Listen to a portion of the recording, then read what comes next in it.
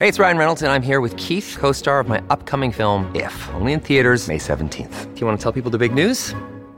All right, I'll do it. Sign up now and you'll get unlimited for $15 a month and 6 months of Paramount Plus Essential Plan on us. MintMobile.com/switch. Upfront payment of $45 equivalent to $15 per month. Unlimited over 40 gigabytes per month. Face lower speeds. Videos at 480p. Active Mint customers by 531.24 get 6 months of Paramount Plus Essential Plan. Auto renews after 6 months. Offer ends May 31st, 2024. Separate Paramount Plus registration required. Terms and conditions apply if rated PG. Hello, everybody. This is Marshall Poe. I'm the editor of the New Books Network. NBN listeners like to read books and buy them. So we thought we'd tell you that right now, our friends at Princeton University Press are having a remarkable site-wide sale. You can get 50% off books, including ebooks and audiobooks, with the code 50, F-I-F-T-Y, at checkout until May 31. You can save some real money on Princeton University Press books. I encourage you to go there and check it out. Welcome to the New Books Network. This is Lily Goren with the New Books Network, the New Books in Political Science podcast. Today I'm joined by Renee Ann Kramer, who is the author of Birthing a Movement, Midwives, Law, and the Politics of Reproductive Care. This was published in 2021 by Stanford University Press, and it's a really interesting exploration of our understanding of sort of legal regulation and the role of midwives in our healthcare umbrella, and why this is actually a question that we need to sort of investigate and pay attention to. But I'm going to let Renee explain a lot of that to us today as we chat. I'd like to welcome Renee Ann Kramer to the New Books podcast and ask her to tell us a little bit about herself and how she came to this particular project. Hi, Renee. Welcome to the New Books in Political Science podcast. Hi, Lily. It's really nice to be here. Thank you. Oh, boy. A few words about me and how I came to this project. So I started research on this project way back in 2003. When I moved to California, started on the tenure line at Cal State University, Long Beach, and 2004, I was pregnant with our son, Wyatt. And my first book was based on my dissertation, and it was on the way that tribal identity is constructed via regulatory policy. So seemingly very different, but also a real clue to what I'm interested in, which is how law and regulatory policy governs identity and practice. So one day I was sitting with my friend Carrie, and she said, my midwife just closed shop because her doctor dropped her from the insurance. And my eyes just kind of lit up and I kind of got goosebumps and said, tell me more about the fact that you can't find a midwife because the doctor that she thinks she needs to have signed for her for insurance will no longer insure her. Because as I looked at the law in California, she didn't actually need insurance to practice. Her doctor didn't need the coverage for her to practice. Now, she did need a physician to sign for any kinds of orders for her to practice, but that would have been a different ask. So I was fascinated, right, to find out that there are professionals, midwives, operating in states where their practice is legal, like in California, who still felt like they were doing illegal things and therefore closing their practices because they were afraid of prosecution or afraid of a liability lawsuit. So I started researching at that moment, but I didn't end up actually publishing the book until, like you said, 2021. I did 13 years of field work, wrote a different book in the middle, received a National Science Foundation grant to help me finish the work, moved from California to Iowa, where Iowa is a state. When I moved here, I found out that certified professional midwifery is not legal. In fact, it is criminalized.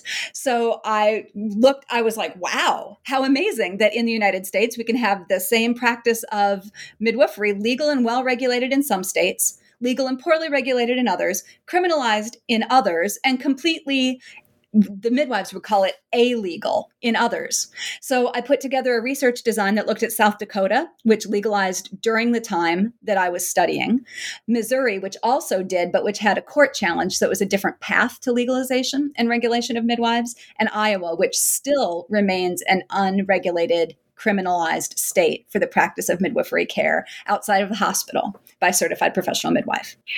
So there's a lot going on here. There's a ton going on. Yeah.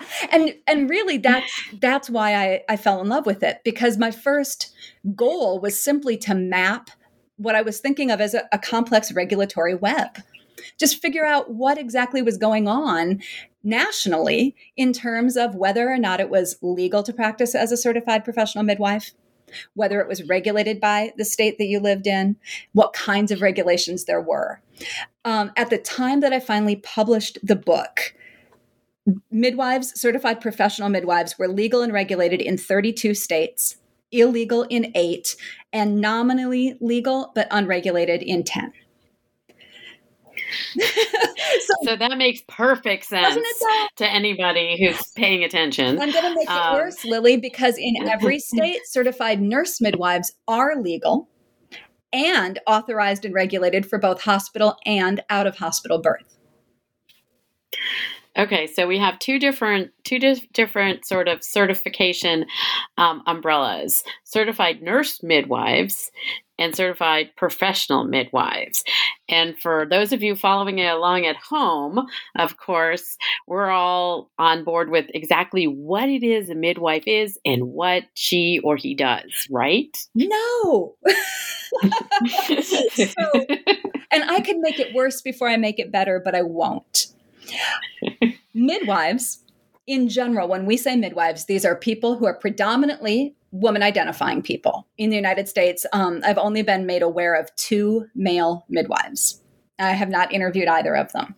So we're talking primarily about women-identifying people who are attending to labor and delivery of pregnant and delivering people. The word midwife is commonly, whenever you talk to a midwife, they'll say, well, this means with women.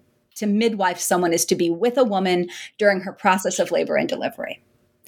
A nurse midwife is someone who has had didactic training. They've gone to school, they've achieved their nursing degree, and they've done specialization in obstetrics and gynecology. In all 50 states, they are able to practice in hospitals that hire them.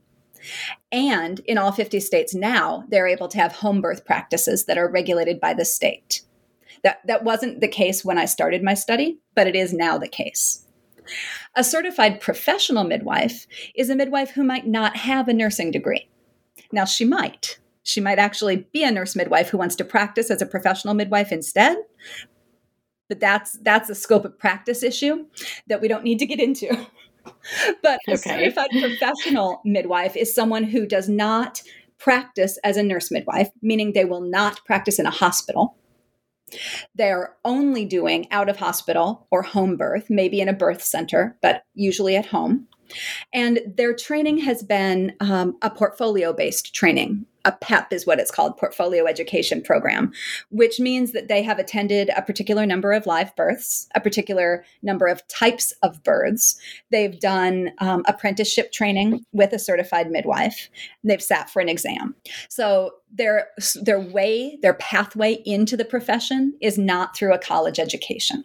And so in this regard, we can think about certified nurse midwives as people who have pursued a degree in nursing in some capacity and then specialized in midwifery. Is that correct? That's correct. And a certified professional midwife is someone who is not a nurse, who doesn't have any of the nursing training, but specializes in birth. And they'll argue, and largely I think they're correct, that CPMs see birth very differently than even CNMs in terms of their acceptance of a medical model of labor and delivery. So CPMs tend to be much more critical of the medical model. And so, I mean, this is a sort of a longer, bigger discussion, right? Of, how birth happens, particularly in the United States, in advanced Western countries, or advanced developed countries, not necessarily Western, that it's a medicalized process, and one where oftentimes the person giving birth, ultimately doesn't have all that many choices or options. Is that correct? Yes. So it's interesting. Barbara Katz-Rothman, the sociologist who writes on labor and delivery, calls it industrialized birth. And I don't think many midwives would disagree with her that the hospital model does treat the process of labor and delivery as an industrialized, mechanized affair. So the argument that pro-home birth and pro-midwifery advocates make is that hospital birth tends to result in less ideal outcomes for the average woman or average person who's laboring and delivering going through the process because of the interventions that those births cause on a woman's body. So they'll say, the average woman giving birth does not need to be hooked up to an IV drip, does not need Pitocin, does not need internal fetal monitoring, is able to drink and eat during a long labor and delivery, should be allowed to labor beyond 8 hours or 20 hours after. I shouldn't say, I am not giving medical advice, so I just made up numbers, should be allowed to labor after the amniotic sac ruptures, should be able to move around during labor and delivery. Whereas the hospital model, to a large degree, says no. We want you on an IV in case we need to administer Pitocin. We want you to be ready to have an epidural in case the pain becomes unbearable. We want you to not eat or drink because we don't want to have vomiting in the labor suite.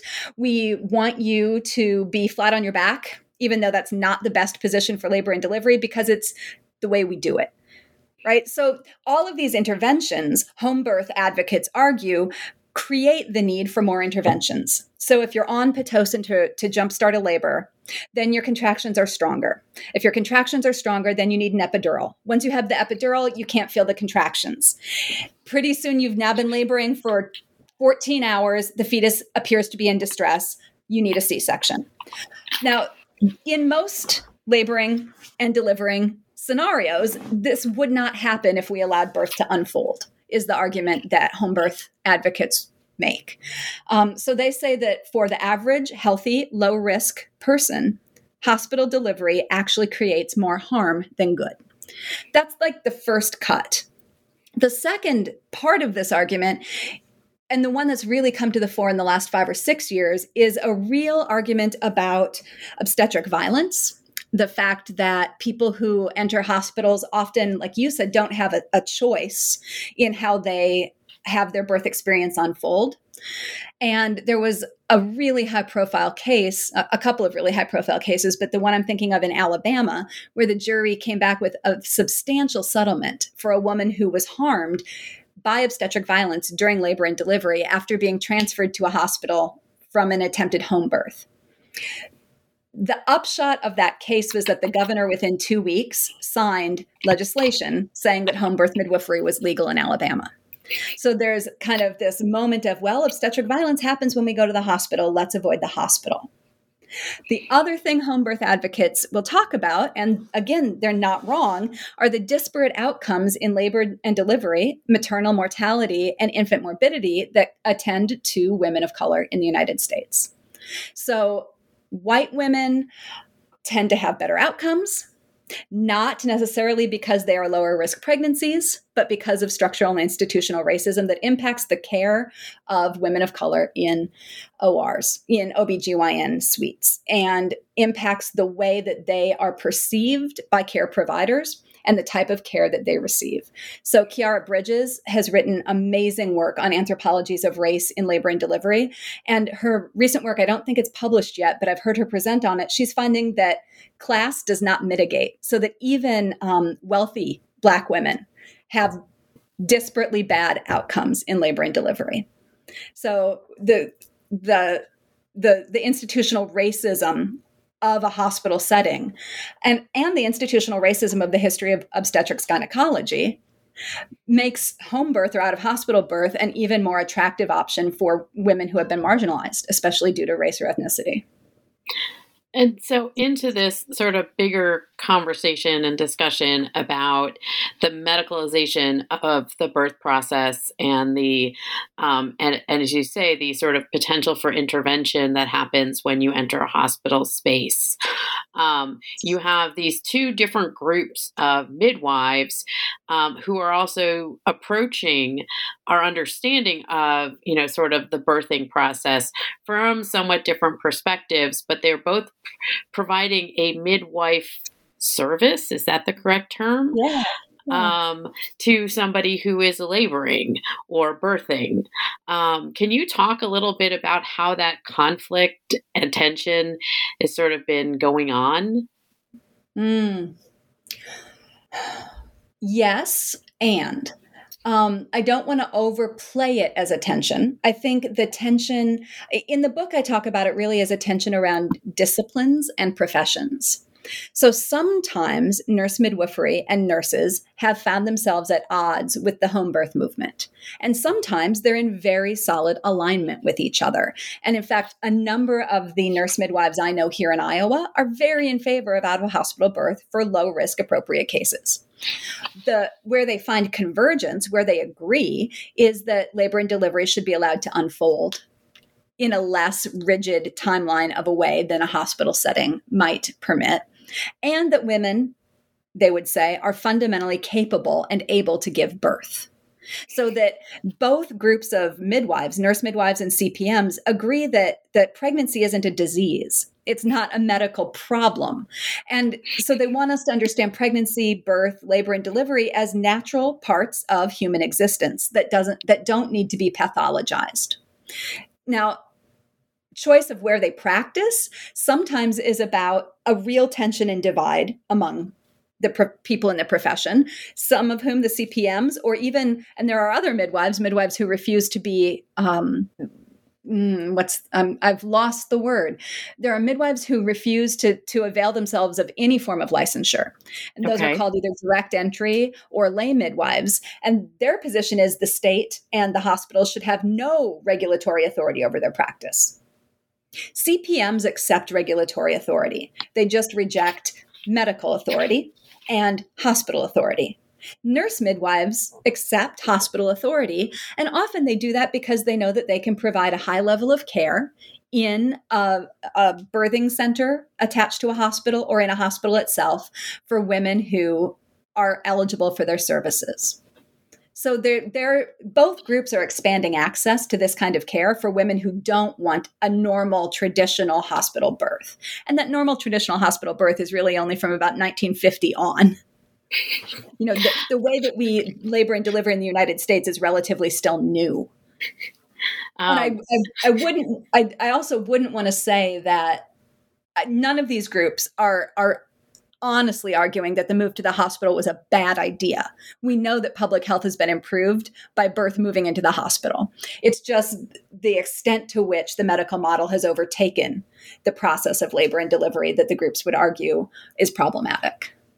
And so, I mean, and again, I'm sort of asking you because I'm curious and have gone through this experience a couple of times myself.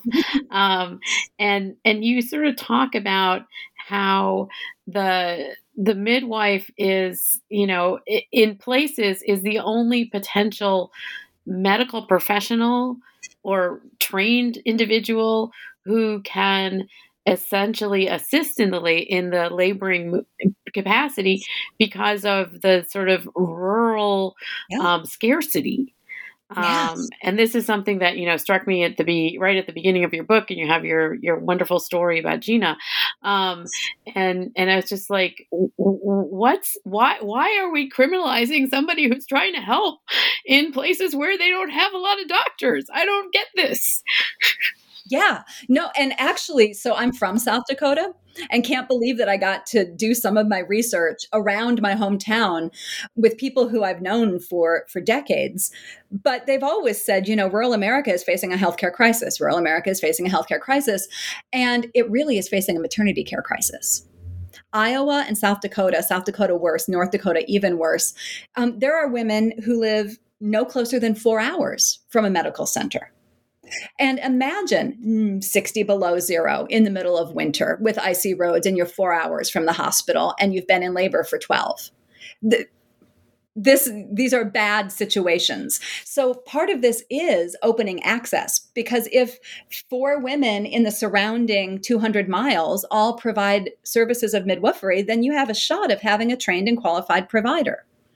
It also is the case that as we see states like Iowa, states like South Dakota, states like Texas, closing access to reproductive health care in general, maternal health care is declining in those places. So as we see this, you know, the closing of Planned Parenthoods, we're seeing a reduction in prenatal care, which makes pregnancy higher risk, which makes birth higher risk, which means that these women living in healthcare deserts out in the middle of rural America with no access to medical care for their labor and delivery, also in many cases don't have access to midwifery care. Now in South Dakota, it is now legal. And part of the argument that rendered it legal, the legislators were convinced by the idea that women were going to give birth at home because it was their only option, not just their favored option. And so it was a good idea to allow trained professional midwives to attend them. But I attended South Dakota Safe Childbirth Options meeting in Custer, South Dakota, probably 10 years ago now. And I remember, and I talk about it in the book, meeting with a doctor who I call Esther, who gave classes, conducted clinics for how husbands could help relieve shoulder dystocia, which is when the fetus's or the infant's shoulder gets hooked into the pelvis of the mother during labor. And you basically have to dislocate the infant's shoulder in order to allow the birth to continue without a C-section. And she gave clinics in that emergency technique during events, and was also available on a hotline. Like people could call her in the middle of labor and say, we're unattended. There's no one else here. How do I fix this problem that's going on during the labor and delivery? And she looked at me and sincerely said, this is crazy because we have 20 women in this room who could all perform this technique, or who could have performed techniques to move a fetus that was transverse or breech, and could have done what needed to be done in order to have the labor and delivery proceed more smoothly. But at the time that I spoke with her, even nurse midwifery was criminal in South Dakota. And so I guess one of my questions is, why was nurse midwifery or certified professional midwifery criminalized? What was the concern originally that we have this sort of patchwork or fragmented legalization, alegalization, criminalization, not really regulated? What was at the base of the difficulty in not having sort of a blanket understanding of this assistance process? Well, there are a lot of arguments about why in the United States we've had such a patchwork. And I think many of them converge on competition. That it was a result of professionalization of doctors, the growth of the American Medical Association, the growth of the hospital associations, and a real desire on the part of those folks to winnow competition. Now, this was accomplished in ways that were exceptionally misogynist and often racialized. So you would see in newspapers photos of an Italian grandma with a line that would say something like, "Look at this dirty midwife. Don't let this dirty midwife attend your birth." So anti-immigrant, racist, anti-woman. The same thing happened in the Deep South with what the so-called granny midwives. So the criminalization of midwifery as a way to consolidate power over Black women's bodies by making sure that they had to go to the hospital. They had to see the OBGYN in order to have access to the care they needed. So a lot of this was just state level control over reproducing bodies, women's bodies, and very, very similar to the kinds of state level control over other choices about reproduction that women make about their bodies all the time, and a similar timeline. So if you read Kristen Luker's great book, her very first Abortion and the Politics of Motherhood, she speaks about the criminalization in California of abortion care providers. This is maybe 15 years before the criminalization of midwifery in the same states. So really this consolidation of professional power over women's bodies by a predominantly male profession that wanted to get rid of competition.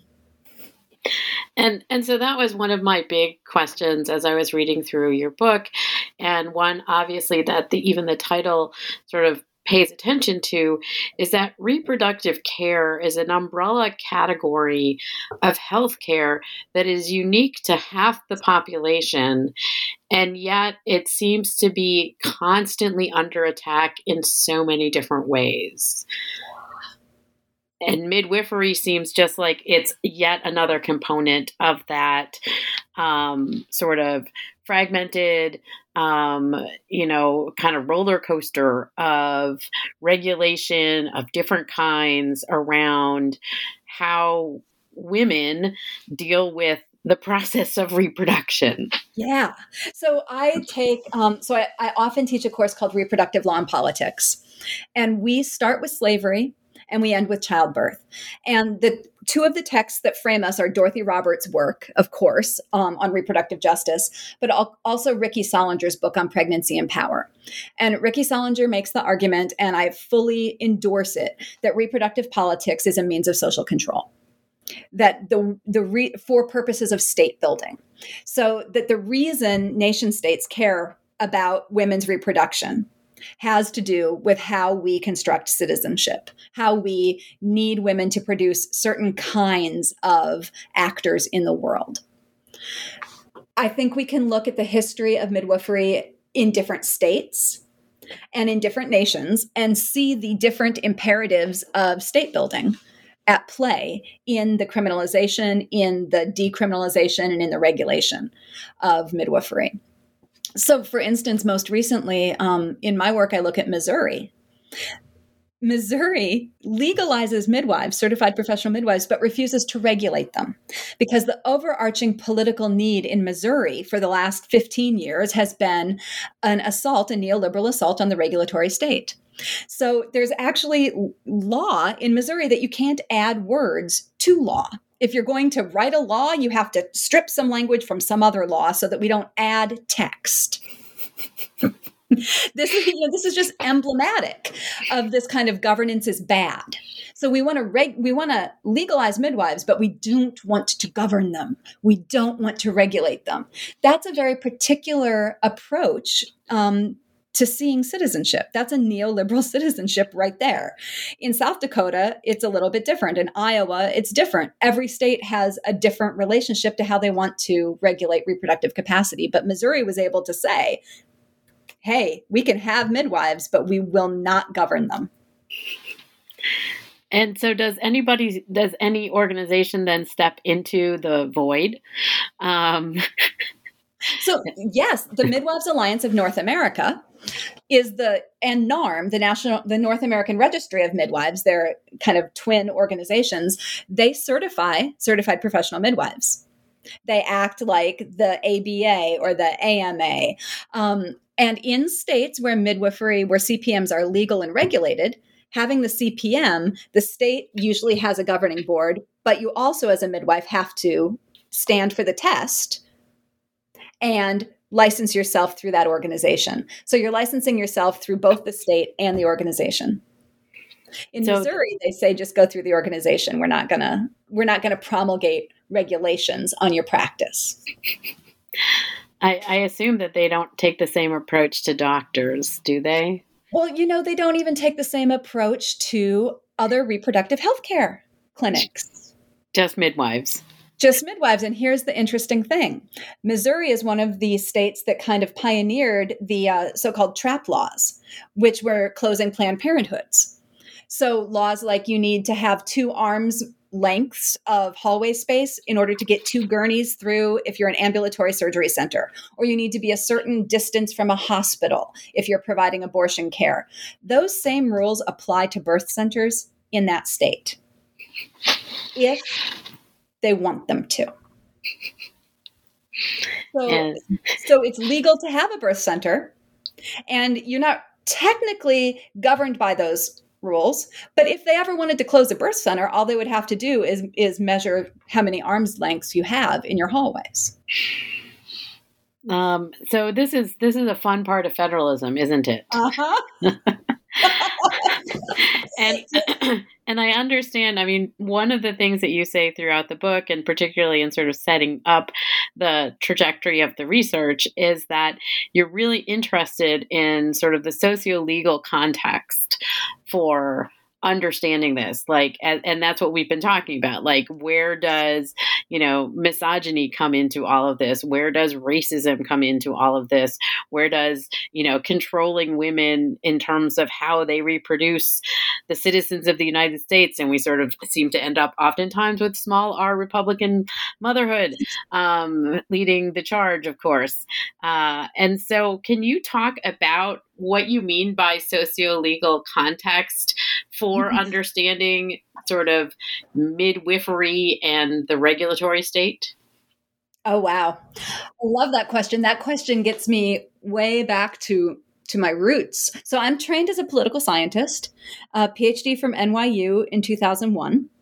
And political scientists listening will understand when I say I tend to be more of the Western Political Science Association than any of the other regions or the national. I tend to do work that traditional political scientists in the past have said is not political science. Right. So, so I go to Law and Society Association meetings all the time where I feel like my work is legible and where I feel like I can get really good engagement with some of what I'm trying to do. That doesn't mean that the work isn't political science, but it does mean that I want to take what I'm going to just call a broader and thicker approach to understanding what's going on. My methodologies are interpretive. I'm not making causal claims. I am not doing statistical analysis. I am talking with people, participating in their movements, deeply listening and learning, going through archives, doing interviews, going to events, and seeing not what all this means for the prospects of legislative reform, but rather understanding what all of this means for the particular moment in time or the particular issue I'm looking at to help us better understand how reproduction is figured in these places, how the relationship of midwifery care to abortion care matters, how the race of the mother becomes something that impacts not just public health, but her perceptions of governance and the processes by which her body is governed and treated. So I'm asking questions of my data that are much more. I ask it like, well, tell me what this means, rather than, okay, so what do we do with this now? I mean, I do have, I have a stance on what we should do with the fact that midwives are so variously legal in the states. And my public health stance is that, well, we should regulate certified professional midwives and make them legal. As a theorist, as a feminist, as a sociolegal scholar, I disagree with myself. I think we shouldn't get the state involved. We should, I always tell my students, and I shouldn't say this, but I will, that I'm just a big government anarchist. That if we're gonna have a state, it should be one that actually helps us. But gosh, if we could avoid the state, maybe that would be great. And I'm not going to stand by that. And I say that and you can't see me, but I say that with just a wink and a smile. But sometimes as a theorist and as a thinker, I really disagree with what I know is the right public health or right legal strategy forward. So I was a lobbyist for our certified professional midwives group. And I am absolutely in favor of Iowa regulating and licensing midwives. But as someone who just likes to think about the state and the way that the state has interfered with reproduction, I would rather the state stayed out of it. And there's that tension. And I understand that. And in reading about midwives throughout the book, one of the things that I kept thinking, particularly in this question of the criminalization of midwifery, is that it seemed to me it was like hearkening back to the witch trials. That here are these women who are going to do certain things that are going to produce a kind of magical result, and so inevitably they must be criminals or witches. Absolutely. Because that's how so many things that women do that are mysterious is characterized. And I felt like I understand what you're saying about big government anarchy. But I also think, well, if all the midwives are sort of regulated and legal, then they'll be less witch-like. Right, exactly. And I know that you've read the book, so I know there's a story in there where the lobbyists that we ended up hiring in Iowa met with a group of us and said, so when you go to the Capitol, please don't look like hippies or witches. Like, just don't. In Missouri, there was just a common thread of hysteria that if midwives were legal, we would be legalizing witchcraft. That this sense that, ooh, this mystery of childbirth, this power, right? And it is that there's a real power in the fact that people can give birth, but a sense that it is dangerous and needs to be controlled. And it does harken back to witchcraft. One of the seminal books on midwifery and the history of it ties it directly back to prohibitions on witchcraft in Europe and in Britain. And so where the sort of practice of midwifery has not been sort of criminalized or sort of in this nebulous space as it is in Missouri, is there something different culturally that allows for more acceptance of not only nurse midwives, but the certified practicing midwives? Yeah, that's a really interesting question. I argue in the book that in order for us to actually increase access to midwifery care, we need much more than legislation. We actually will need shifts in birth culture. So I do think that we can see that places with longer history of legal status for midwives, like Oregon, places with better integration of care, like some spaces in Florida, Wisconsin, Minnesota, those places have slightly higher rates of out-of-hospital birth and better outcomes. In the United States, we'll never, I don't think, see more than a 2 to 3% population of people giving birth at home in planned home births. Right now, we're still lower than 1% nationwide. In some states, it's 2 and 3%. So we're talking about a very small group of folks. But in countries where medicine is nationalized, where healthcare is nationalized, where midwifery is the standard of care, we see, 70 to 80% of births being outside of the hospital or non-medical. And we see incredibly good outcomes. And that is a completely different culture. And those are also places where maternity and parental leave exist, where prenatal care is a different kind of thing to access than it often is in the United States. So a different culture of how we treat mothering, how we treat children, how we treat the family. And so in that regard, when we are thinking about sort of not having this patchwork, I guess one of my questions is, we've talked about the North American organizations around midwives and so forth, but how much of a problem is federalism in this particular legal space? So there was a lot of excitement around the Patient Protection and Affordable Care Act prior to its passage. There was some hope among national advocates for midwifery that midwives could be a part of that conversation. It did not ultimately end up being the case, but the PPACA did expand things like access to postpartum care, screening for postpartum depression, protection for women who are breastfeeding and lactating, prenatal care, things like that. So maternity care advocates were really involved in those conversations, along with reproductive rights advocates and abortion advocates, right? So there was good combined work. Midwives wanted federal legislation.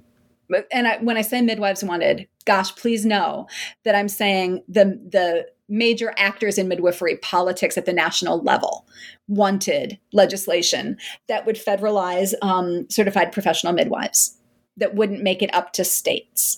And I think there's been some hope revitalized again that is a possibility under the Biden administration, but it also does not appear to be one of his administration's priorities, and probably isn't a priority for the advocates at this time. So they're looking to have their services reimbursed by states and by insurance companies so that they expand access in that way, and not so much willing to brook the fight of a federal law that legalizes CPMs in every jurisdiction. We seem to have accepted as a country that reproductive freedom and autonomy is a state-by-state thing, which is fascinating. fascinating. It is, federalism is funky. It is. And, so often I'm asked, like if I do local press and they say, well, what happens if Roe is overturned? I say, well, that depends on what state you live in. Right. You're in California, you're okay if what you favor is access to that form of reproductive care. If you're in Iowa, you will not have access to abortion. And we have decided that is the way we're going to do reproductive policymaking in the United States. And so this is very much in that context that Yes. we have, and this was reproductive care before Roe too, where, there was access to abortion in some states and not in others. Yep. And so it does seem that, as you note throughout the book, that reproductive care, broadly construed, is going to perpetually sort of be this kind of fragmented space in the medical and healthcare sort of world. Is that? Yes. Yeah. Yeah, I think that is accurate. And so where do the insurance companies land in all of this?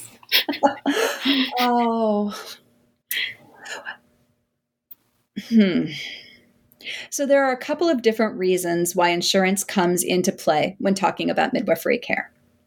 One is this made up notion or mythical notion of vicarious liability. So in states where midwives aren't legal, one of the arguments against them is doctors and hospitals saying, look, we'll be vicariously liable if a midwife transfers care to us during an emergency and there's a fetal demise or a maternal mortality. So they mobilize a claim that they can't be insured for this vicarious liability, which will put them at risk for significant harm if a midwife messes up. Now, I say this is mythical because doctrinally it doesn't exist. So if you read the law review articles that are out there about midwifery care, they're all like, yeah, no, there's no jurisdiction where this is actually a problem, but it's really great to mobilize politically. There are a couple other ways that insurance comes into play. Another one of them is on liability. If you're a midwife, some states will require you to carry malpractice insurance. This is incredibly expensive. So we haven't even, I forgot to mention the cost of out-of-hospital birth compared to the cost of hospital birth. The average home birth in the United States, which includes all prenatal and some postpartum care, is around $2,500. So midwives who are doing 100 births a year, that would be a huge volume. Most midwives are doing maybe 4 or 5 births a month. So you're seeing, of course, if you're doing the math in your head, that's not a huge income.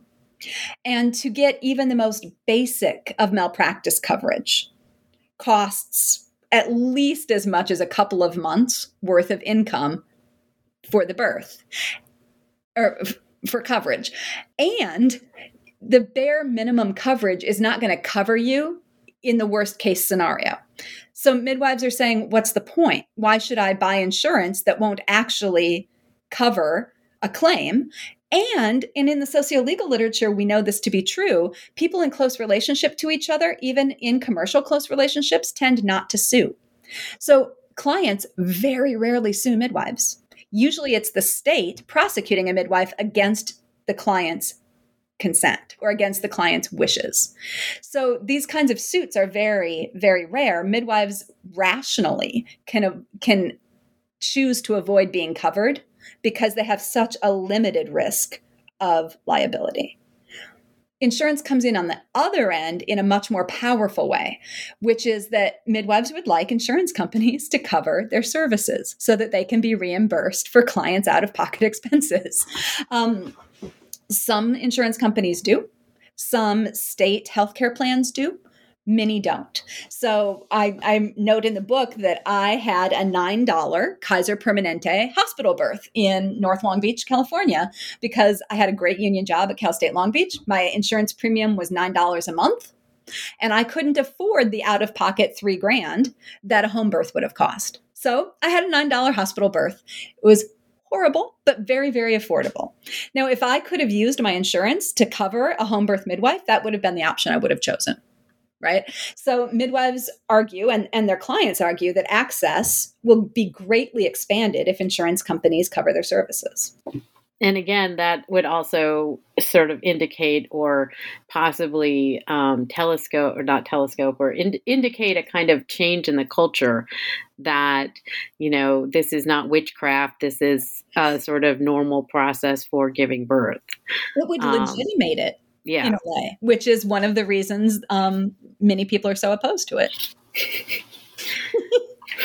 Because it will take away from the doctors. Right. Well, and what's funny too about this witchcraft claim is that a vast majority, and probably because of where I did my research, but the vast majority of midwives and the clients that I interviewed or worked with are Amish, Mennonite, Hutterite, quiverful evangelical, or Catholic, like deeply religious women who have objections to the state and objections to the hospital that have nothing to do with witchcraft and everything to do with their Christian faith. So they would always kind of laugh and be like, oh yeah, they think we're witches, but we're not. Actually, we're a good majority of the midwives I worked with were pro-life and deeply religious. I mean, and that comes through in the interviews that you sort of highlight in the book also, with the religiosity, not only of the midwives, but the patients that they're treating. Yeah. And so since you said you wrote another book in the process of doing the research and writing this book, so my question now is, what are you working on now that this book is finished? So I became deputy provost for academic affairs on July 1st. Congratulations and my condolences. Thank you. I love it, but I'm working on learning that. I am writing. So I'm also at that stage in my career where I get lovely invitations to do kind of discrete projects. So I'm working on a review essay right now of Michael McCann and George Lovell's amazing book on Filipino labor movements in the United States and actually in the Pacific Northwest. So they take a view of racial capital and bring it to socio-legal studies. And I'm kind of reworking how they interweave racial capital and just doing a nice review piece for Law and Social Inquiry. And I'm working on, what else am I working on? A couple of, kind of cleanup pieces, like just kind of thinking back through. I don't have a research agenda right now, scholarly. I'm of course writing novels because don't we all? Don't we all? Don't we all? And the book that I most want to publish next is it's titled in my head, Balance is Impossible, Integrity is Not. And it's against the idea of work-life balance and really pitched towards academics. About this, I think we are messed up when we try to achieve work-life balance because our semesters aren't balanced. The way we approach our work isn't balanced. So how can we learn to have integrity instead in what we do? How do we follow our passions, but all of them in kind of a whole life sort of way? So as deputy provost, I get to do faculty development. And I'm doing a lot of different pop-up series on integrity rather than balance. So I hope that that's the next book I work on. Well, I look forward to reading it because I could also use some guidance. And I'm happy to interview you about it for the New Books Network if it comes out. That'd be awesome. So I wanted to thank you, Renee, for joining me today to talk about Birthing a Movement, Midwives' Law and the Politics of Reproductive Care, published by Stanford University Press in 2021. I assume this is available at Stanford University Press's website. Is there a brick and mortar store with an online presence that you would like to give a shout out to? Ooh. Or not? All of the ones where I have seen it just flew from my brain. Okay. But if you have a local independent bookstore, like we have Beaverdale Books here in Des Moines, Iowa, you can ask them to order it and they will. You can also find it at Barnes & Noble. Thank you. You're welcome.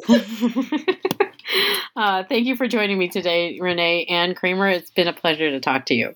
Have a good day.